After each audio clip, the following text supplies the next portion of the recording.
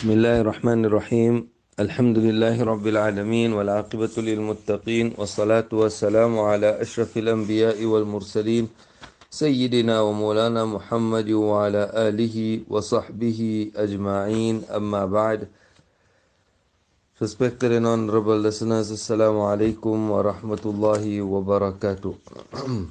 Today, inshallah,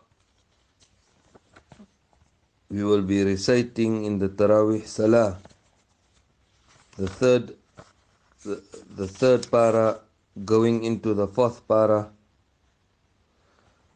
Allah subhanahu wa ta'ala has mentioned many verses for the benefit of man.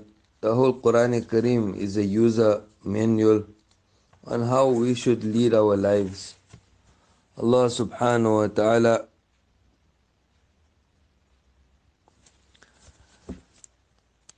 and Nabi Kareem sallallahu alayhi wa sallam has taught us many supplications and ways of asking Allah subhanahu wa ta'ala's help.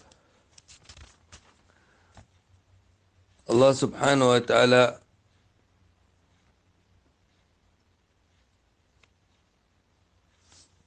has mentioned here in the third juz of the Holy Quran. He starts off, Allah subhanahu wa ta'ala starts up the para by mentioning different ranks of the Anbiya alayhimus salatu wassalam. تلك الرسل فضلنا بعضهم على بعض منهم من كلم الله ورفع بعضهم درجات. That we have given excellence to some of these Rasul over others. There are some to whom Allah had spoken directly, such as Musa alayhi salatu wassalam, while others He had exalted in status, such as Muhammad sallallahu alayhi wasallam, who was a prophet to all of mankind. We gave clear proofs to Isa alayhi salatu wassalam, the son of Maryam, and supported him with the Ruhul Qudus, the pure spirit. If Allah had so willed, He could have guided all of them, and those who came after them would not have fought with one another after the clear proofs of Tawheed and Risala, and Jibreel alayhi salatu wasalam to assist them had come to them. However, they differed, some of them having Iman while others did not. If Allah had willed it, they would have fought, but Allah does what He wills. He guides whoever He wills and allows others to stray. Of course, none of His actions are ever devoid of wisdom. Therein Allah subhanahu wa ta'ala explains that, O you who have Iman, Ya ayyuhalladhina amanu أنفقوا مما رزقناكم من قبل أن يأتي يوم لا بيع فيه ولا خلة ولا شفاعة والكافرون هم الظالمون. That, O you who have Iman, spend of that wealth which we have provided for you, for now is the time to act. Before such a day, meaning Qiyamah, comes, when there shall be no buying, ransoming of souls, no friendship and no intercession, without Allah's permission. The kafirun are indeed the oppressors. So, respected and honorable listeners, Allah subhanahu wa ta'ala again reminds us that whatever we have in this world does not belong to you and I. It is from Allah. If you have to think about it, people kill one another for the same wealth. They don't talk to one another for the same wealth.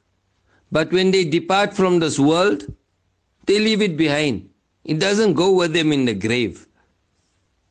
Allah subhanahu wa ta'ala time and again reminds men that everything you have in this world is given to you from me. Yes, some have more, some have less. The tests are also different. But your taqwa is what makes you different from the rest. Remember that. Your consciousness of Allah, your servitude towards Allah is what separates you from the rest. So Allah subhanahu wa ta'ala reminds us that we must spend our wealth in such a way before the day comes when when there's no buying, no friendship or intercession.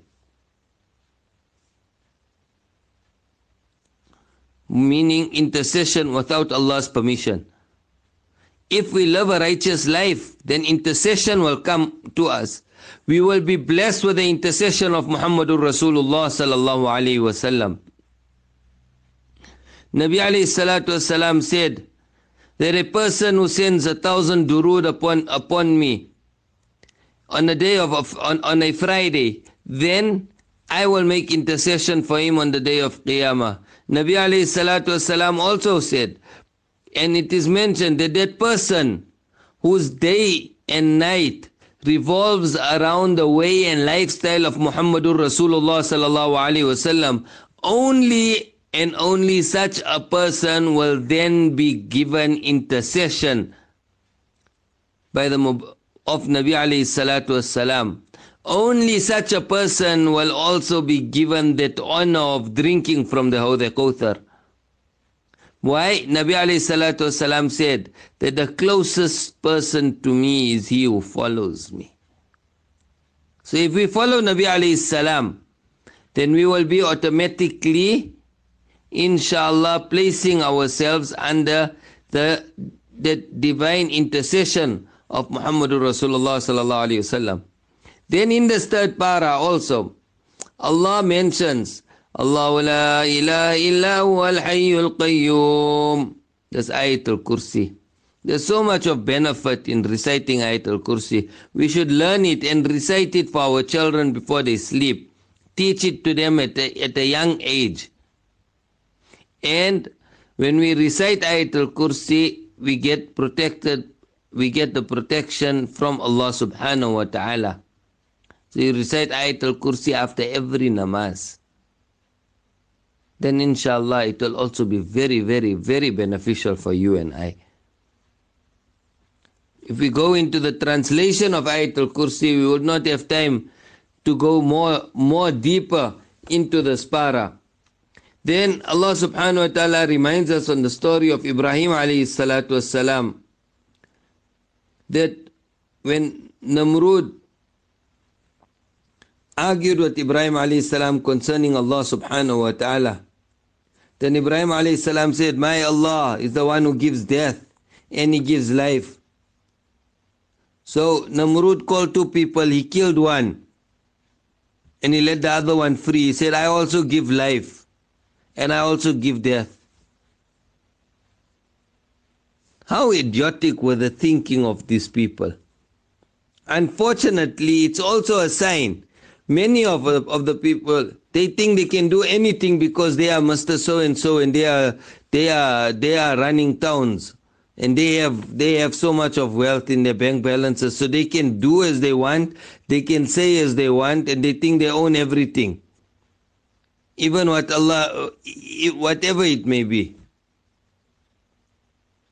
Deep down they know that it's given to them by Allah, but they're proud and arrogant ways. Same like all these kings of the past. Allah mentions it so that we may abstain from the evil quality of pride. Then also Allah subhanahu wa ta'ala mentions that the example, the likeness of those who spend in the way, obedience of Allah, is like a grain which grows 7 years. In every year there are 100 grains. Like this, whatever a person spends will be multiplied 700 times. Allah increases more than 700 times to 7,000 or even more for those whom He wills. Allah is all embracing. His grace surrounds all. Allah all knowing. He knows who deserves more. And then Allah says that those who spend in the path of obedience of Allah and then do not follow it up with reminders of their generosity to make the recipient feel indebted to them, nor with causing hurt to the recipient, such as making others know about it, taunting him, or by taking work from him, their reward is guaranteed and waiting for them with their Rabb.